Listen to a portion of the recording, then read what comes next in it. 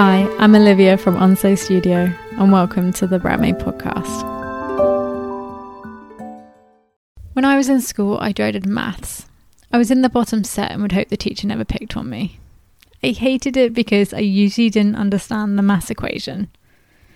I would always want to make myself as small as possible in the classroom and inside feeling frustrated, annoyed and judging my own intelligence.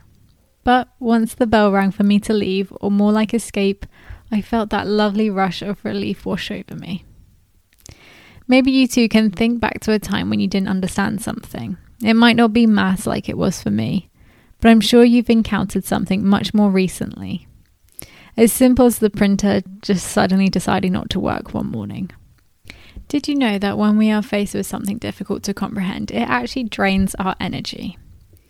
Because we are forced to think about it longer and harder, and we try to make head or tail out of it.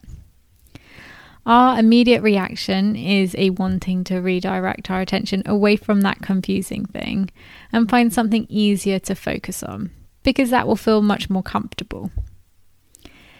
Therefore, it should come as no surprise that nobody wants to buy something that they don't understand. It's vitally important all brands are created to be clear and understood. Otherwise, you may lose someone's attention and cause frustration.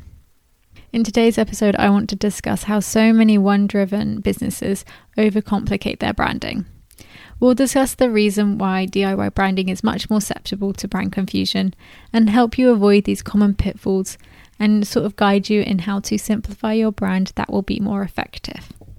When a brand feels complicated, usually it means it's trying to be and say one too many things.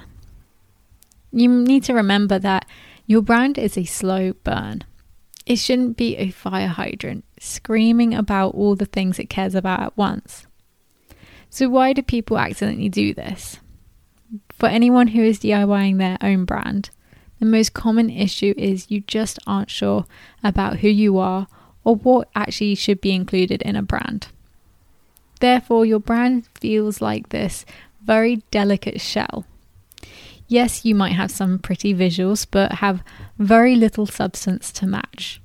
Maybe you have sat down and taken that time to figure out who you are and your message, but you're finding yourself forever updating it and changing your Instagram bio on your business page and updating the way you look and then renewing your brand strategy to match. I can see that you're trying to do the right thing here, but you're being a typical perfectionist, like me, forever bettering something that shouldn't really be left alone. So yes, you may have a brand strategy written out, but it sounds like you don't trust it at all. If you have no trust in your strategy, you'll have very little confidence in your brand message. And all this can come across as confusing if you keep changing who you are. Or maybe you're scared that someone isn't going to like your brand. So there is this big temptation for all of us to people please when building a brand. But this method inevitably waters down your brand message. You get stuck standing in brand limbo because you're almost too worried to go one way or the other and upset someone. So really, by not making any decisions here, you become this sort of useless space of noise. You have no direction and people don't know how to follow and connect with you. Whichever situation sounds similar to yours, I'd like to help. So the main issue is your brand is too confusing. Confusing because you have no clue who you are and neither do your people.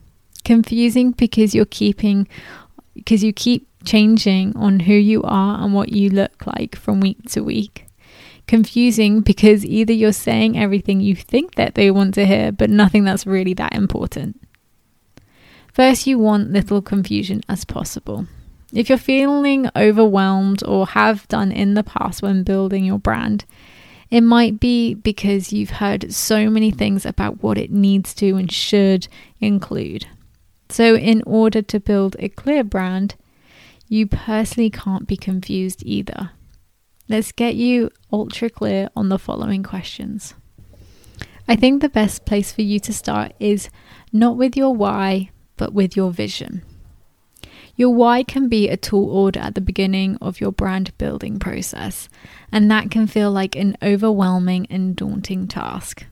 So think about your vision. This is the future reality you wish you and your brand to achieve. The key thing to remember when you build your vision is that there's no actual finish line. It's something that your brand will continuously strive towards. I'm sure you're probably sick and tired of hearing about vision, mission, purpose, and values, and etc. But there is a reason why we go on about it all, and it's because it all helps you build a strong and clear picture of your brand. Plus, vision, mission, and values are very much linked together. If you like, think of them like dominoes. Each one really does help you lead to the next. So when you are focused on your vision, hopefully you will start to make connections or have thoughts on how you'll do it and why you exist. Your why will take the form of either a mission statement and purpose statement or a little bit of a blend. Your why is that thing that compels your people to see the importance of your brand.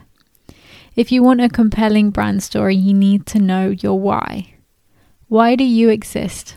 The why that goes beyond the money side of things.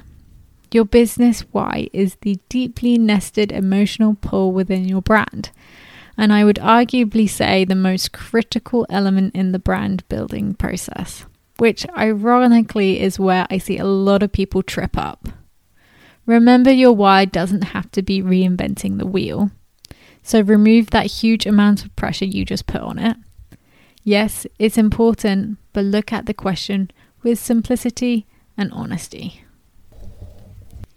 Once you've got a good idea on your why, you should then be able to identify which values your brand should sort of live by in order to support and help you achieve your vision, your mission, and really your why.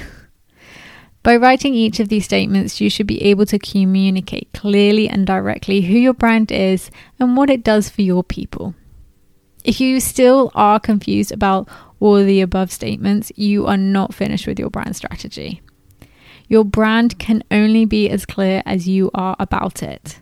So write down things, make mistakes, scrub things out, but do take the time to make sure that it's right at the end. And the best way to get clear is just really thinking through it, getting concise on the wording. I really hope today's episode helps everyone and anyone struggling to make sense of their brand.